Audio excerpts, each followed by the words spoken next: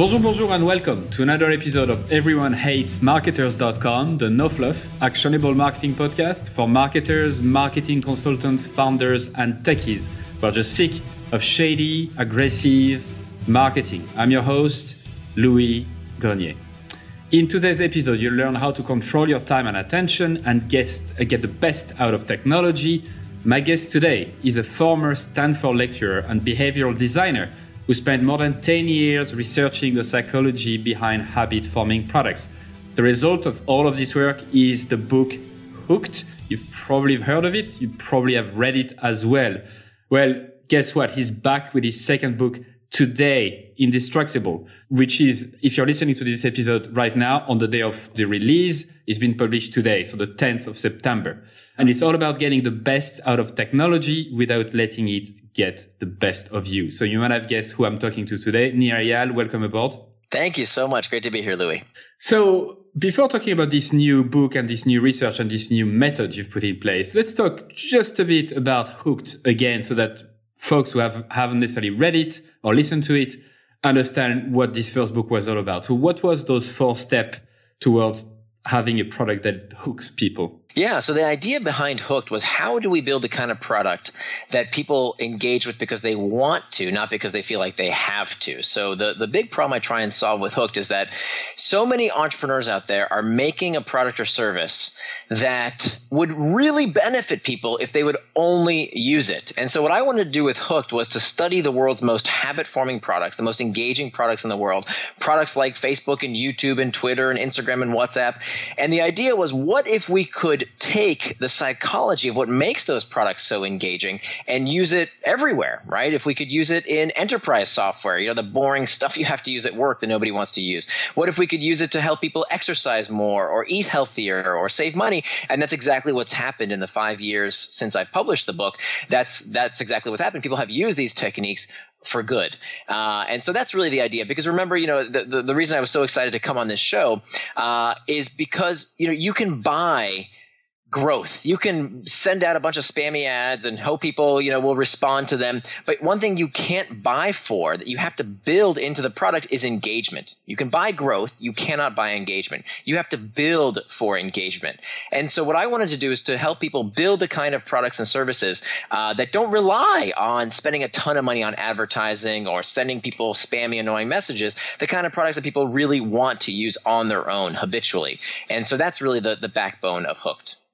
And the method behind the book is in kind of 4 steps, right? So you have the trigger, the action, the reward, and investment. Can you Very good. Wow. I'm impressed. I just took note, man. I'm just reading my notes. Listen, nothing smart about me. You don't have a tattoo on your arm or something? No, it's in my chest, on my chest.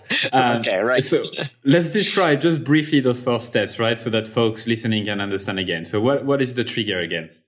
Sure. So a trigger is a call to action. It's something that tells you what to do next with little or no conscious thought. So there are 2 types of triggers. We have external triggers and we have internal triggers.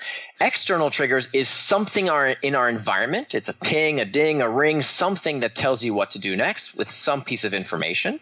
An internal trigger, however, and this is actually the ultimate goal of a habit-forming product, is to form an association with these internal triggers.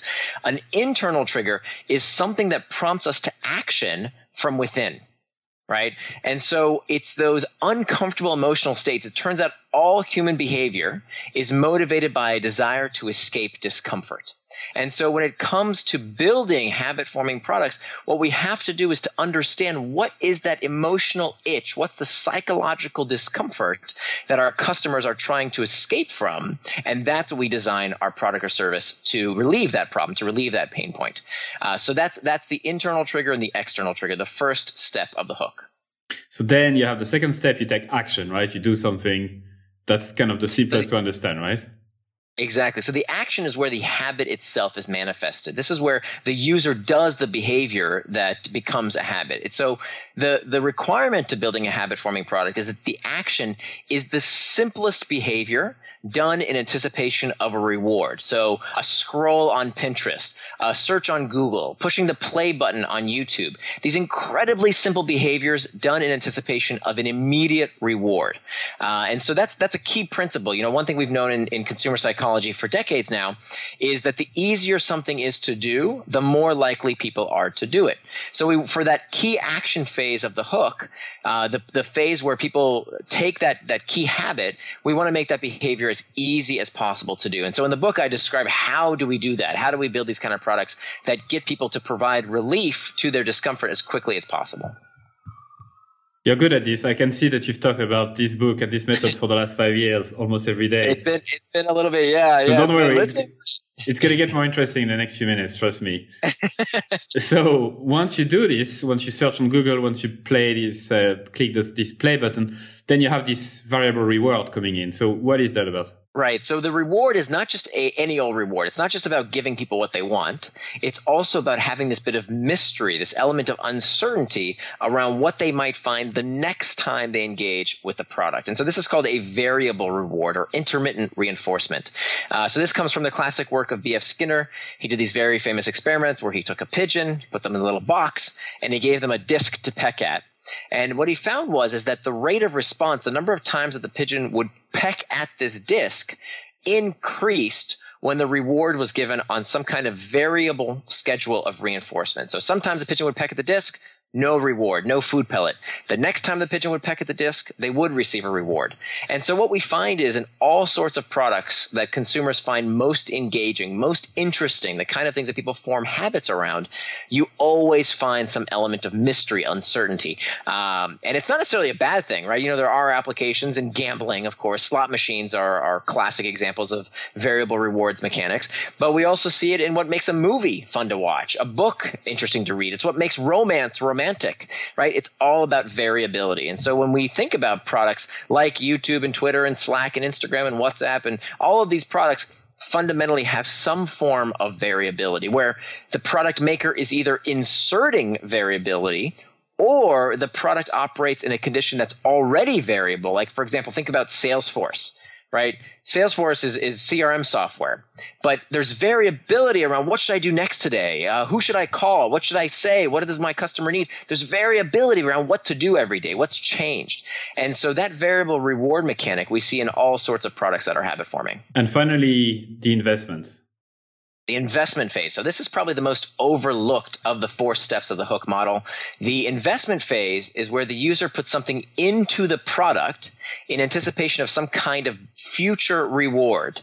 Okay, so this can be in the form of data, content, followers, reputation, skill acquisition, any of these things that make the product better and better with use. The ultimate goal is to use this principle that I call stored value. So a product that can appreciate in value, that's the goal of a habit-forming product. If you think about everything in the physical world, right? Your clothes, your table, your chair, whatever, everything in the physical world, things that are made out of atoms as opposed to made out of bits, all of these things depreciate with use. But habit-forming products do the opposite. They should get better and better the more the product is used. And it comes in the form of this investment the user is making into the product to make it better and better with use. And, by the way, it also loads the next trigger. So this is why the hook model is a loop, because every time I do something in the product, for example, put information into Salesforce, send a message on Slack, like something on Facebook, save something, add a contact, anytime I make those forms of investment, I'm loading the next trigger because I'm likely to get a reply or some piece of information that brings me back in the form of an external trigger that prompts me through the hook once again in the future. That's the hook model. Yeah, perfect summary of the model. You've clearly worked a lot on this, so thanks so much for sharing all of that. So now let's make it even more interesting, using your own model for this book. I have my theory of why you decided to write this next book. I'm not going to tell it until you tell me. So what was the trigger for you to write this next book? Be honest with me. What was the true reason why you decided to write Indistractable? Who should go first? I'm so curious to hear your reason of why you think I wrote this book. All right, let me tell you why I think you wrote this book. I think you felt a bit guilty. You know, you might have felt a bit guilty about. I mean, that's my cynical mind playing, right? So that's my mind playing right there. You might have felt a bit guilty about this model being used by the wrong people or the wrong hands for the wrong products, right? In terms of Actually, this is very addictive, right? Facebook is notorious to use this model, or not necessarily explicitly using it, but at least using some sort of behavioral psychology to engineer a product that is clearly addictive for people and make their life quite miserable for some of them. And I wonder if you had thought of that and say, you know what, it's all good to build habit-forming product when the product is good, but some people might suffer from those habits that are actually not that good for them. You mentioned gambling. And maybe you thought about, let's give them some tools to fight that. And that's my theory. Well, look, it's a really good thing when people can say, wow, this author's work is so good.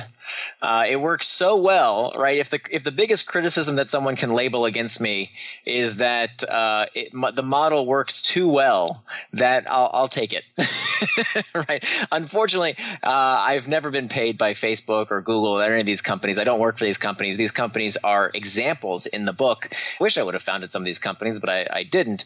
I use these companies as exemplars so that these methods are not kept and locked up in these organizations, right? Why is it that only the social media networks and the gaming companies know these techniques? Why can't we use them for all businesses, right? Why can't every business be as engaging as Facebook or a video game? I think that would be terrific. Because remember, the real problem out there is not that a few products suck us in, not in the way that Facebook and Twitter and YouTube and these products suck us in. The real problem is that far too many products suck, right? I've never had anyone attend my workshops or call me up or say, I've used your book and now everyone's getting addicted. The problem is not that. For most businesses, right? How many people right now, be honest with me, how many people out there listening to this are saying, oh, I'm not sure if I should use Nir's technique because people might overuse my product and become addicted. The fact is that I actually talk about in the book in a chapter called The Morality of Manipulation, where I talk about the ethics of applying these techniques. And the book is not titled How to Build Addictive Products. The book is titled How to Build Habit-Forming Products. And in fact, the French edition, you might have seen this, the French edition of my book was published with the wrong word. They actually published it with the word addiction, and I told them to burn all those. They had to take them off the market and bring it back with a different title, because I do not want people to think that they are addicting folks, because there's a very different definition between an addiction and a habit. An addiction is a persistent compulsive dependency that harms the user. A habit is simply a behavior done with little or no conscious thought. And so the idea is, how do we build healthy habits with our technologies? Now, your answer is partially right, because I thought when after I wrote Hooked, so Hooked is just coming up on its 5th year anniversary. And I remember a few years after I wrote Hooked, I had this moment where I had kind of a life-defining moment. I was sitting with my daughter, and we had an afternoon together. And we had this book of activities that daddies and daughters could do together. And one of the activities was to ask each other this question: if you could have any superpower, what superpower would you want? And I remember asking the question, but I don't remember my daughter's response, because when she was answering, I was busy looking at my phone and I wasn't paying attention to what she was saying. And the next thing I knew, I looked up and she had left the room. She got the hint. She got the message that my phone was more important than she was. And so that's when I realized, oh my God, I understand the deeper psychology behind how these products are built. And here I am getting hooked myself. So I thought, well, okay, and you know what I should do? In order to fix my own problem, I'm going to write Unhooked. I'm going to write a book, Unhooked, about how, like you said, I let the Pandora's box out, and it actually is all technology's fault, and now we're going to fix it. Well, but the more research I did, so you can actually see, because we're talking on video right now, you can actually see all these books behind me. Half these books are about this problem of tech addiction, tech overuse, distraction. And what all of them said is pretty much the same thing. Stop using the technology. Technology is bad for you. It's melting your brain. That's basically, go on a digital detox, a 30-day plan. They all say the same thing. And I tried it. I swear I tried it. I got a flip phone that had no apps. All it did was send phone calls and text messages. I got this 1990s processor back here that I used to type on that has no internet connection. And I thought, okay, well, if the technology is the problem, I'll just get rid of the technology and I'll solve the distraction problem. And guess what? It didn't freaking work.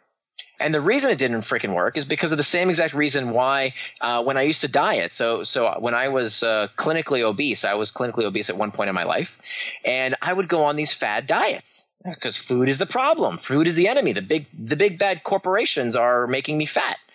And I would go on these food binges. I would say, okay, 30 days, no junk food. But then, of course, guess what happened on day 31?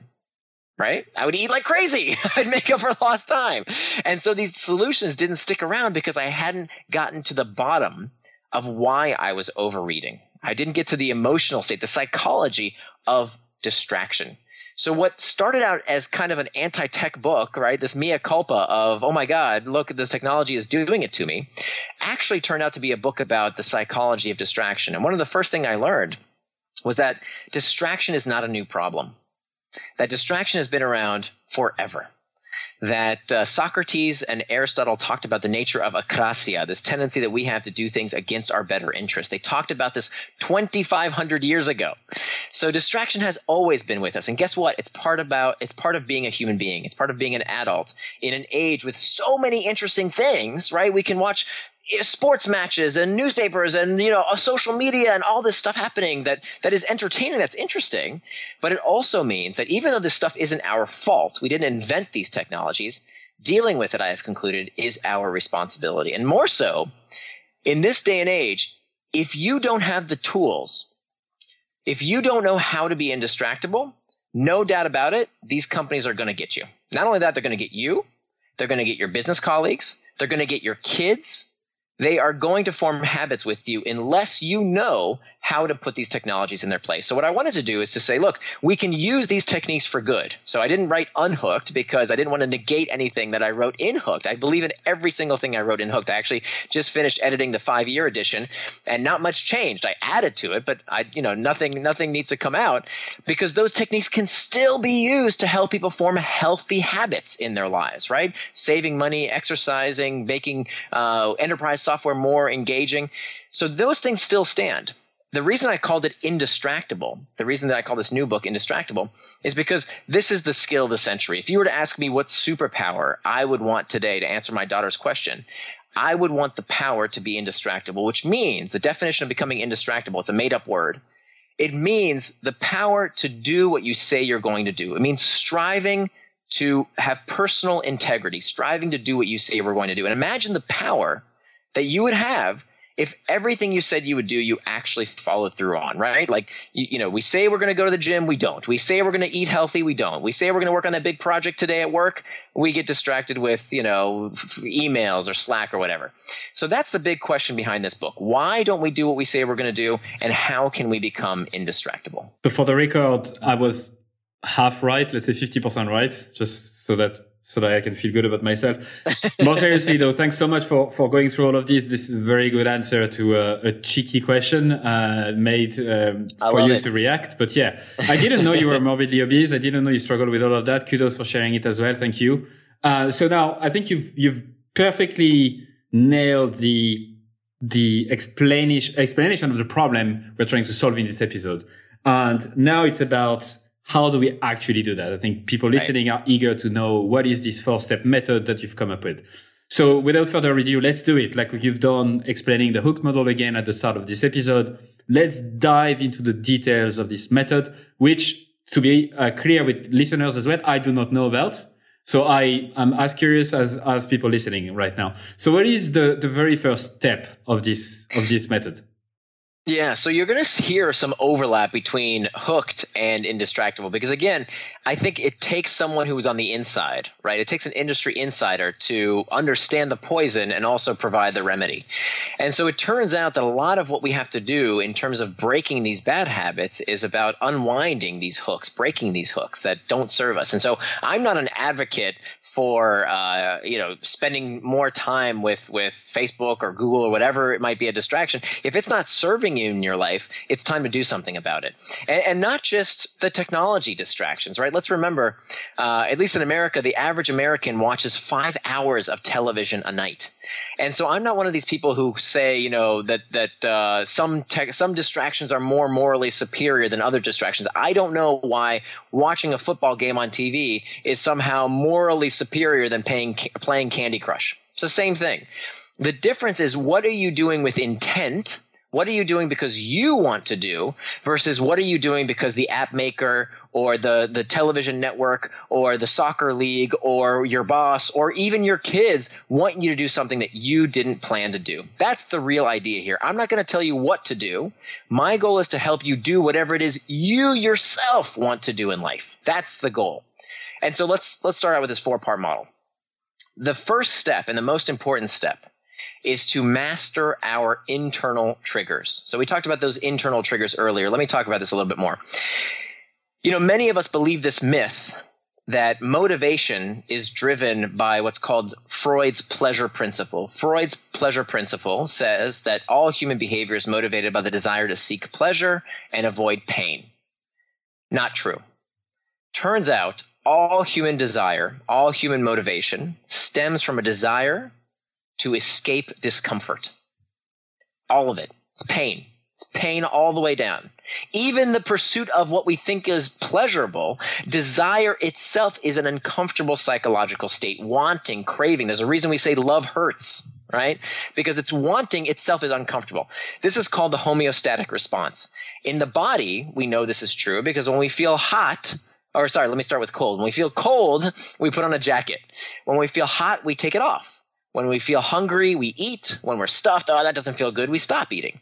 So our physiological sensations stimulate us to do something in the world.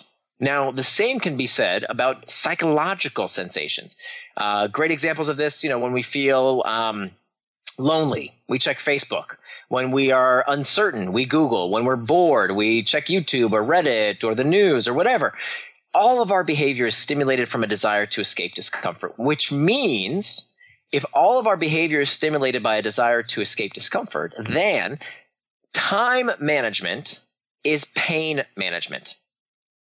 So all of the fancy-pantsy techniques, all of the getting things done, and all of the time management stuff out there isn't worth a lick if you haven't figured out the emotions driving you to do things you didn't want to do. That's the secret of conquering akrasia, this 2,500-year-old mystery that Socrates and Plato talked about.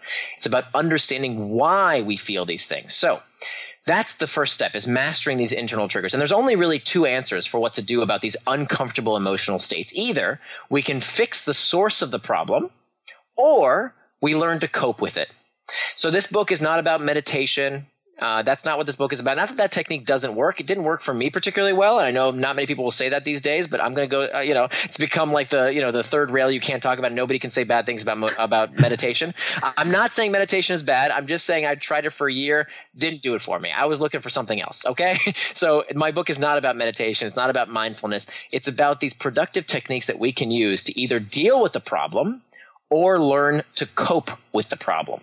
And so there's this whole series of techniques that we can use. The book is, there's this strategy level understanding of the methodology, but also I give a lot of these very tactical approaches. So, okay, that's the first step, is master these internal triggers so they don't master you.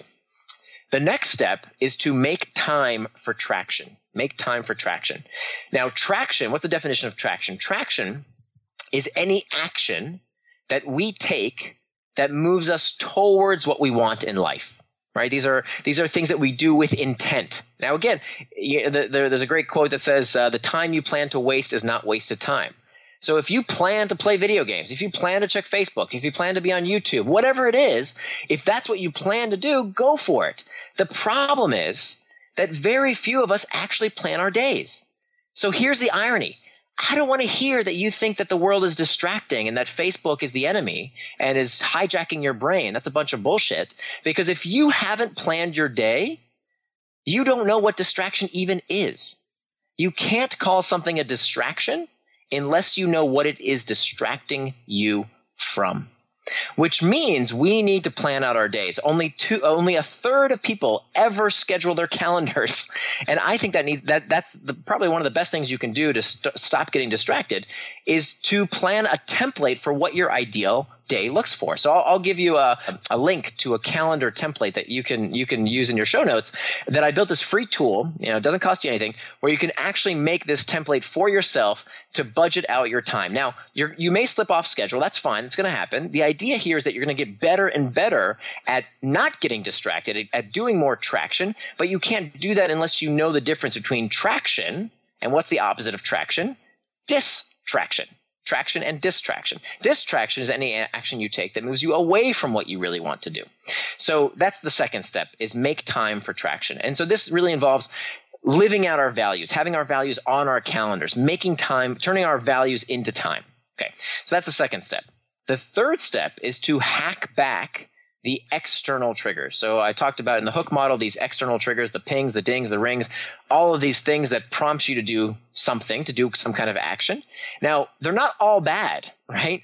Many external triggers move us towards traction, right? If an external trigger tells you, hey, it's time for that meeting, or hey, it's time to spend time with your kid, or hey, it's time to go to the gym, and that's what you plan to do, well, that's moving you towards traction. But if an external trigger moves you away from what you plan to do, well, then it's moving you towards distraction. So it's time that we hack back these external triggers. And I give a long list, or several chapters, about how to hack back the external triggers in meetings, how to hack back external triggers in the office, how to hack back external triggers on your desktop, on your phone. There's many, many techniques that we can use to hack back these external triggers that don't serve us. This is the key question we have to ask. Is this external trigger serving me? Or am I serving it? And we have to remove the ones that we are serving, that are not serving us. And then finally, the last step is called preventing distraction with pacts. And so this step involves taking what's called a pre-commitment, taking some kind of action where we commit in advance to what we will do when we potentially get distracted.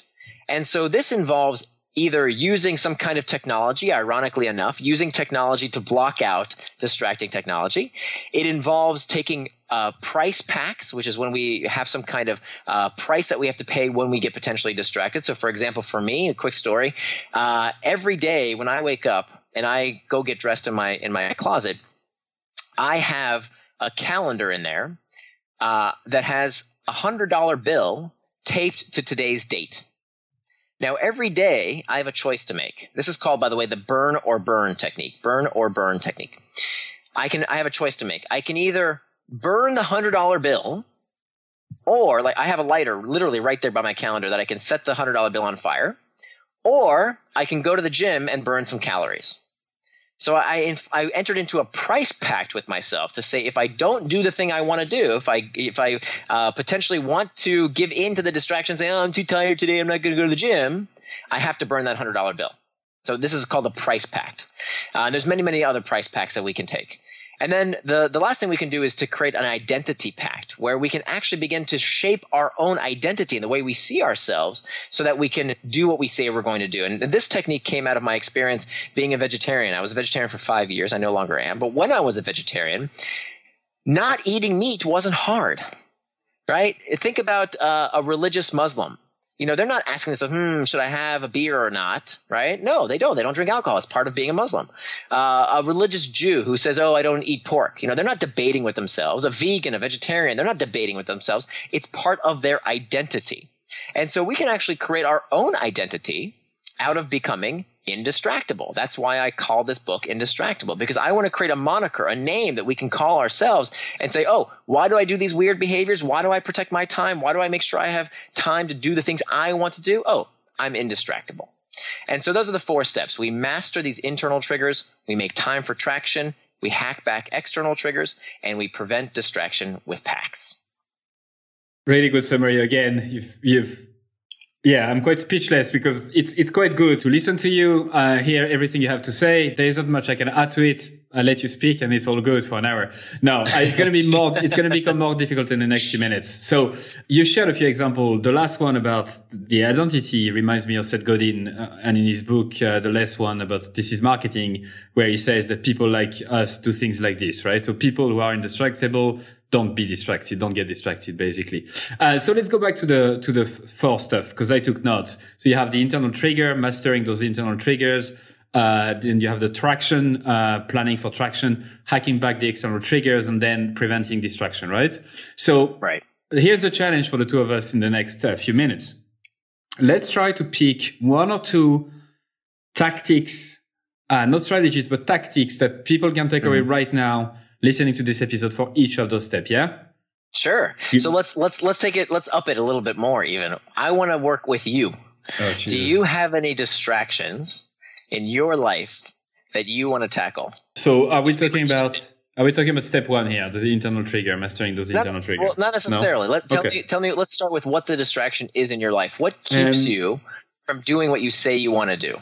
It's a tough one because I feel I'm very much in control of what I want to do. And like the reason why we're talking today is because exactly of this, right? So my goal is to build a podcast that is listened and that people get value from. I also have a full-time job that is quite fulfilling.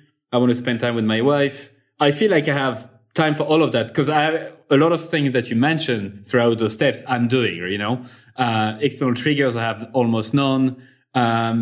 I have accountability partners or people that I can that can tell me what to do if I'm not doing it. So there's a lot. I don't know if I'm the best person to mention that, but let's say for the sake of it, pick a real one. Is there any area where you say, I don't know, like think about for yourself? So there's three life domains I describe in the book. Things you do for yourself. So this is, do you get enough sleep?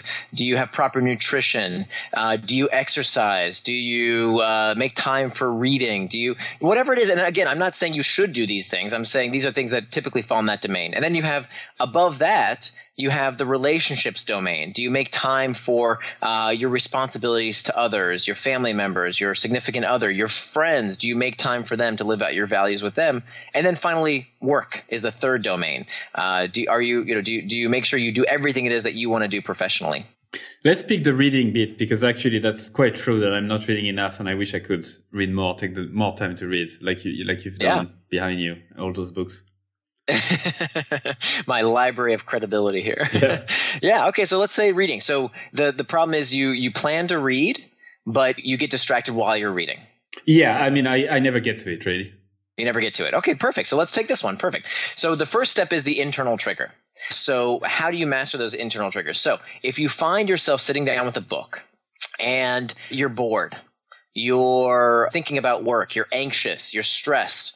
So what we would do here is to understand either how we fix the source of the problem or we figure out how to cope with that discomfort. So those are the only two things we can do with an internal trigger.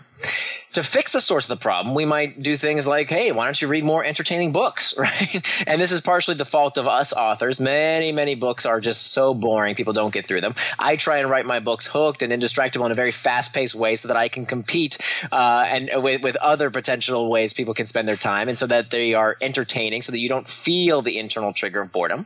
So that's one technique is, stop reading boring books so that you don't feel that discomfort in the first place. The other thing you can do is when it comes to mastering the internal trigger is to reimagine it, right? How could you see the internal trigger differently? So there's this myth that a lot of people believe out there called ego depletion.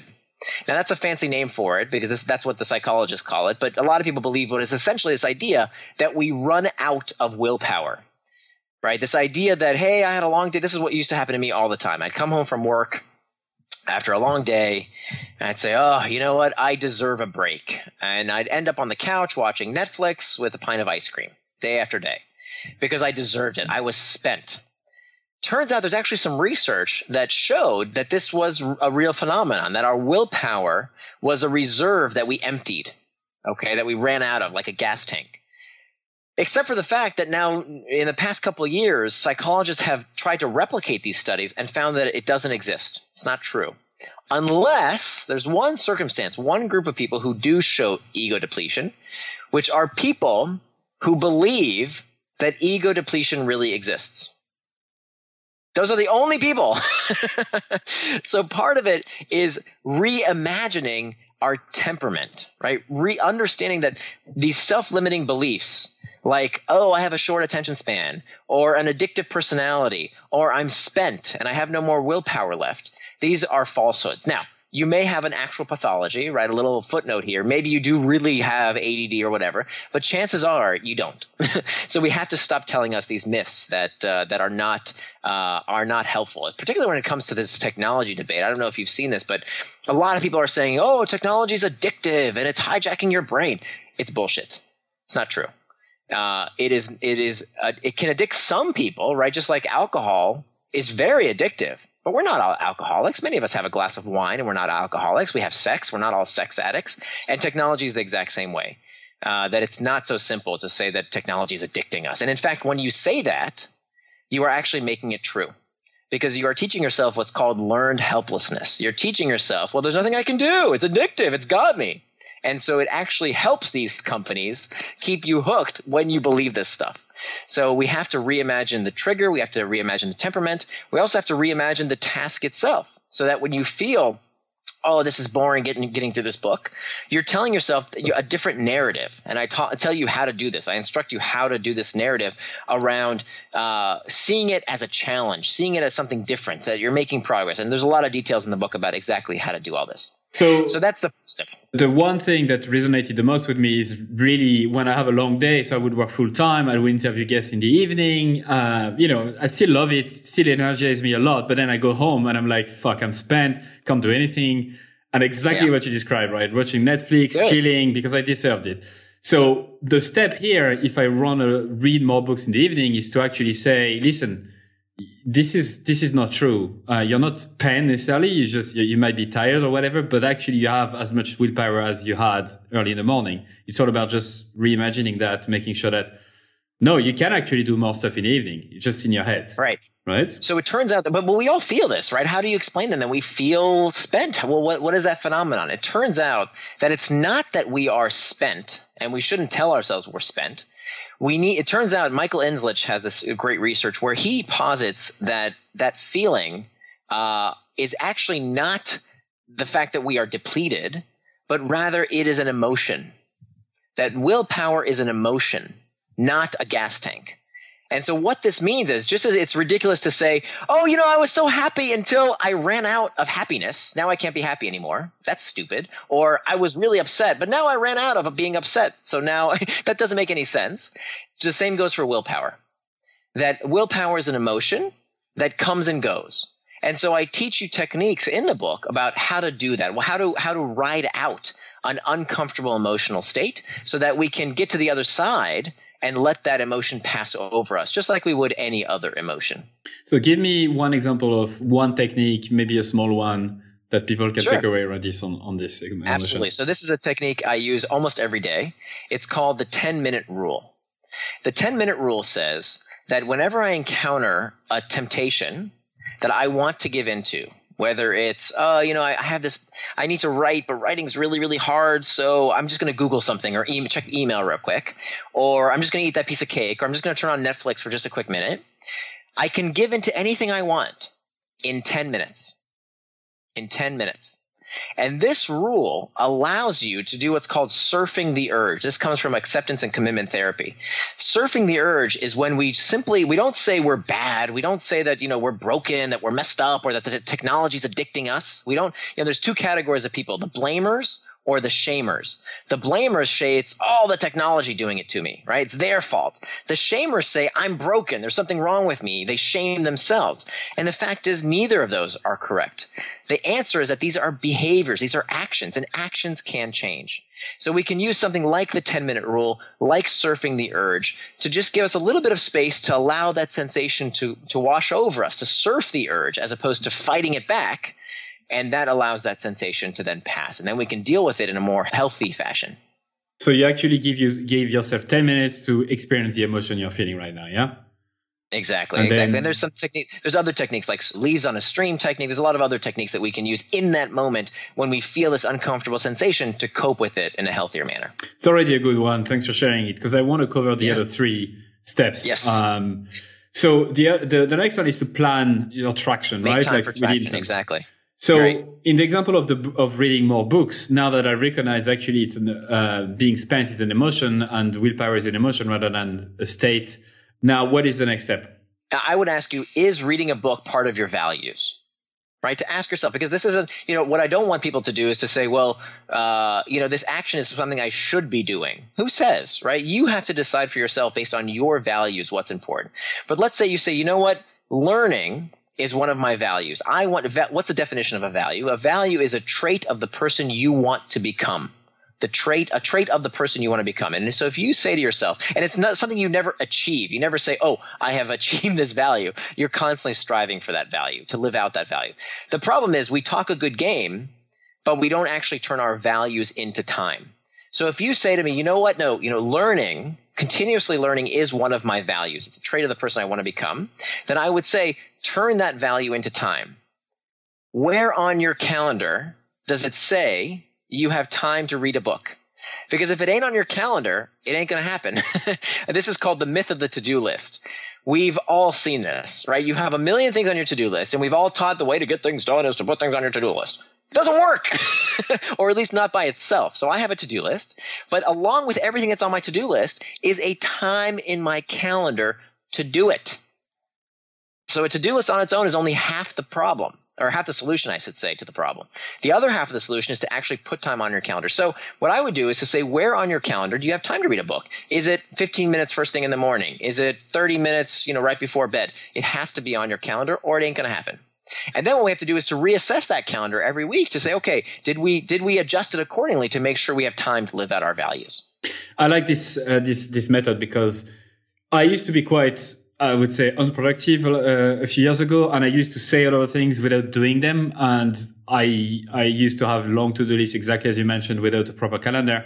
Now what I have is I have blocks of time that I have in my calendar related to specific portion of a to-do list. So with experience now, I know that today I have let's say 10 items I want to go through. I can feel that the top 3 need to be done, and I have this first block of time to do it. I know that the time is going to take me. I know I will do the 3 for this block of time. And that really changed a lot of the way I view, to-do lists and how to get shit done. So I'm happy you mentioned that. And this is kind of the summary of the step 2, isn't it? It's as simple as putting to-dos in your calendar, making time, consciously planning in your calendar to do the shit you're saying to yourself or even to others to do, right?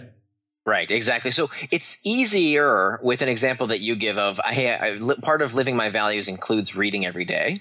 That's easy because it only involves yourself. What becomes a little bit more tricky, and whereas a more advanced technique, is what happens when you owe time to others.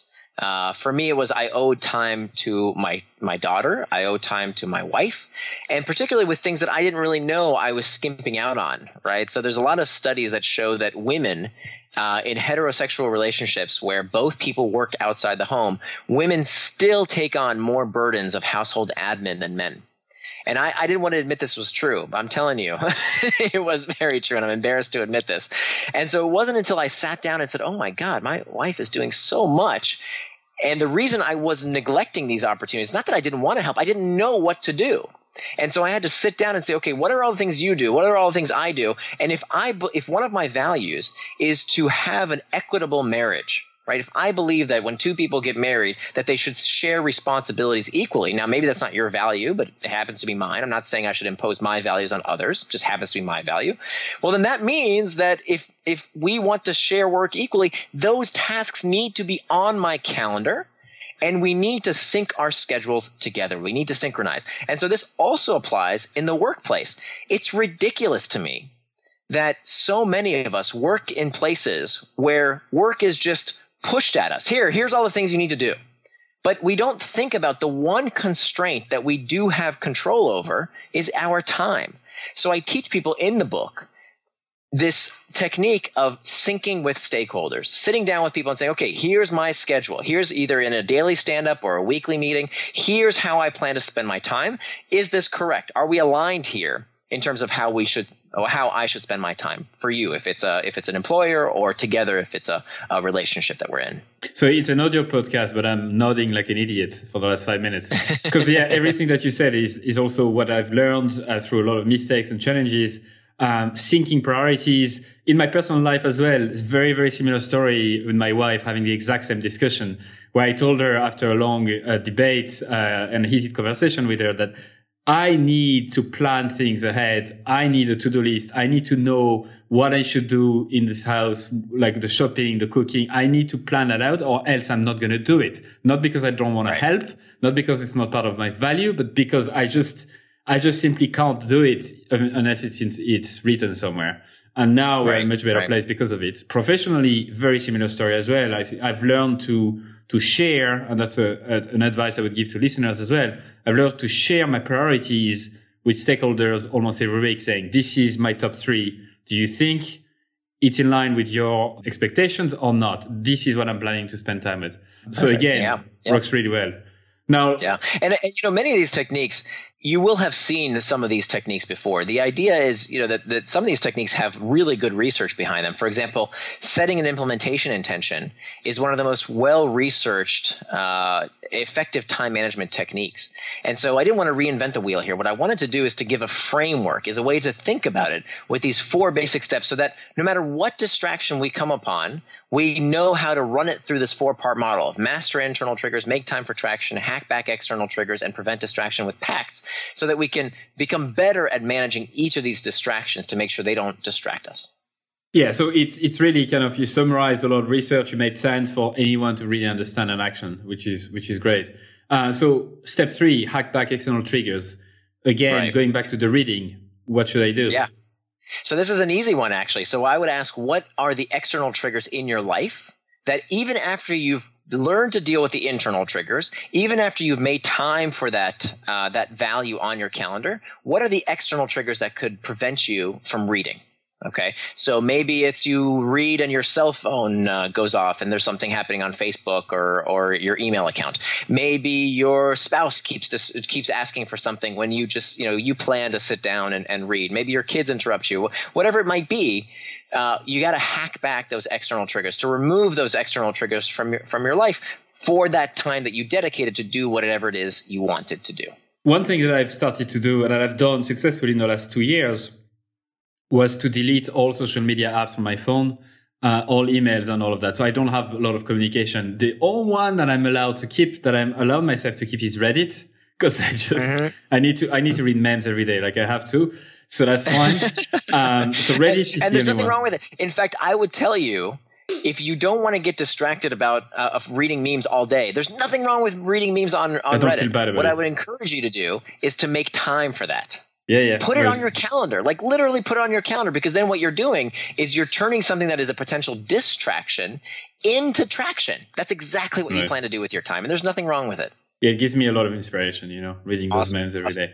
Reddit, and then I don't have any notifications. So there's no push notification on my phone, nor on my desktop or anything like this. So I don't feel like I have a lot of external triggers that I can control. But then, my wife wants to talk to me in the evening, obviously. So it's all about making sure that we understand, okay, from 8 p.m. to 8:30, I just want to read a book. I'm just going to be in the room, just read it, and then I'll be back and I'll make dinner or something like that, right? So that makes sense. Yeah.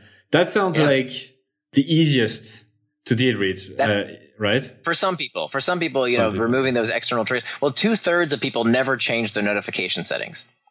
Did you hear that? 2/3 of people don't. What? That's the first thing I do. How can you not change your notification settings? That's crazy. So that's a very simple step we can take. I actually show you how you can do it on your phone in less than an hour, and you will save many, many, many multiples of hours with not getting distracted. And then the 4th step. So how can you prevent distraction with pacts around this potential distraction of wanting to get more time reading? In this case, I would ask you to set some kind of rule for yourself, some kind of pact, a pre-commitment that ensures that you read when you want to read. So there's 3 ways you can do that: an effort pact, a price pact, or an identity pact. One thing that you could do that I found to be particularly helpful is using these effort pacts, some kind of promise that you make to yourself that commits you to doing what it is you want to do. And when you think you're not going to do it, you keep yourself in, right? And how do you do that? So we've all been told that you can't multitask, right? Everybody says you can't multitask. No multitasking. Not exactly true. Turns out you can multitask, but only for certain tasks. It's called what I call multi-channel multitasking. Because what the brain can't do, the brain can't absorb multiple sensory inputs on one channel. So, for example, if you put a podcast in one ear and a podcast in the other ear, you can't listen to two podcasts at once because they're both using the auditory channel. However, you can do something physical while you listen to a podcast, for example. Why? You're multitasking, aren't you? Because those are on two different channels, the physical and the auditory channel. So what you can do is to use what's called temptation bundling. You can use the reward of something you enjoy to help you do something you don't so much enjoy. So for example, let's say you love going to the gym. Well, you can use as the reward for listening to an audiobook, for example. Maybe you don't have to read a book. You could listen to a book. I do it all the time. It's wonderful. I listen to podcasts all the time. Why not listen to audiobooks as well? You can use that as the reward to either go to the gym or make the gym the reward for listening to an audiobook, for example. And you make a promise to yourself, hey, every time I'm in the gym, I listen to an audiobook, or every time I listen to the audiobook, I'm in the gym, depending on which one you like better, right? What's the reward versus what's the behavior you're trying to incentivize. And that rule will help solidify this identity of this is what I always do. I'm indistractable. I'm the kind of person who strives to do what I say I will do. Nir, thanks so much for going through all of this with me today. Your method in details, giving so many research, some data points, not only your point of view, but what actually is true from a scientific standpoint, which is one of my value, obviously, to trust science, which is a big thing at the minute. Thanks so much. Where can people find your book, Indistractable? Where can they buy it? Yeah, so Indistractable is available wherever books are sold. The subtitle, in case you're searching for it, it's Indistractable: How to Control Your Attention and Choose Your Life. You can go on to nirandfar.com is my blog. Nir is spelled like my first name, N-I-R, nirandfar.com. And you can find the book as well with many links for international buyers as well as folks in the US at indistractable.com. Nir, once again, thank you so much. My pleasure. This was great. Thank you. That's it for another episode of EveryoneHatesMarketers.com. And this is the moment where I tell you to subscribe to our email list. So before you leave and go to another podcast or listen to another episode, I don't treat email list the way people usually treat their email list. I really treat that as a one-to-one conversation. So I'm going to send you very short and personal emails every 2 weeks, I would say.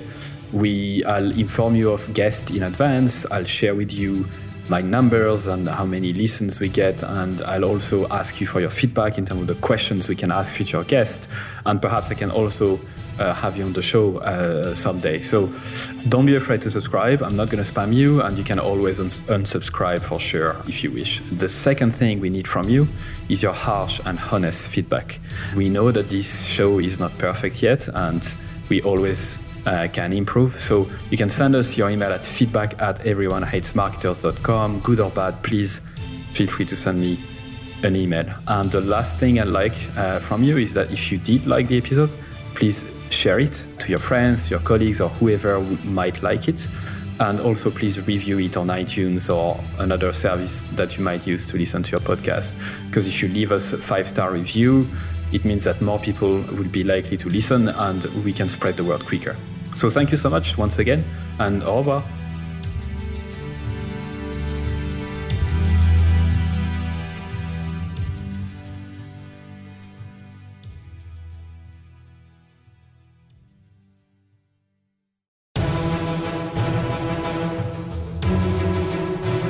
And that's it for another episode of EveryoneHatesMarketers.com. Thank you so much for listening. I'm super grateful. I'd love for you to consider subscribing to my daily newsletter, Monday to Friday, called Stand the Fuck Out Daily. I send very short, hopefully interesting, surprising, shocking, entertaining content to help you stand the fuck out. It's at EveryoneHatesMarketers.com. You can subscribe for free and obviously unsubscribe whenever you want. I'm just going to read a couple of emails that I got recently as a reply.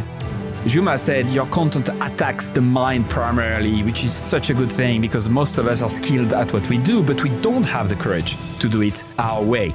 Mark, who just subscribed a couple days before, said, this is my first issue of your newsletter. Love it. Glad I subscribed. Brianna said, I just realized this morning that my email habit is now to 1, skim through the list, 2, select all unread industry email except yours, 3, delete and don't think twice, 4, quickly skim yours.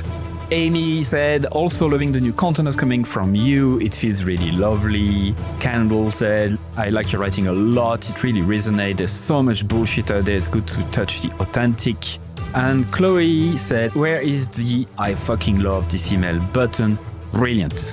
I hope you subscribe. You'll be joining more than 14,000 subscribers at this stage, which is crazy. It's the size of a small stadium.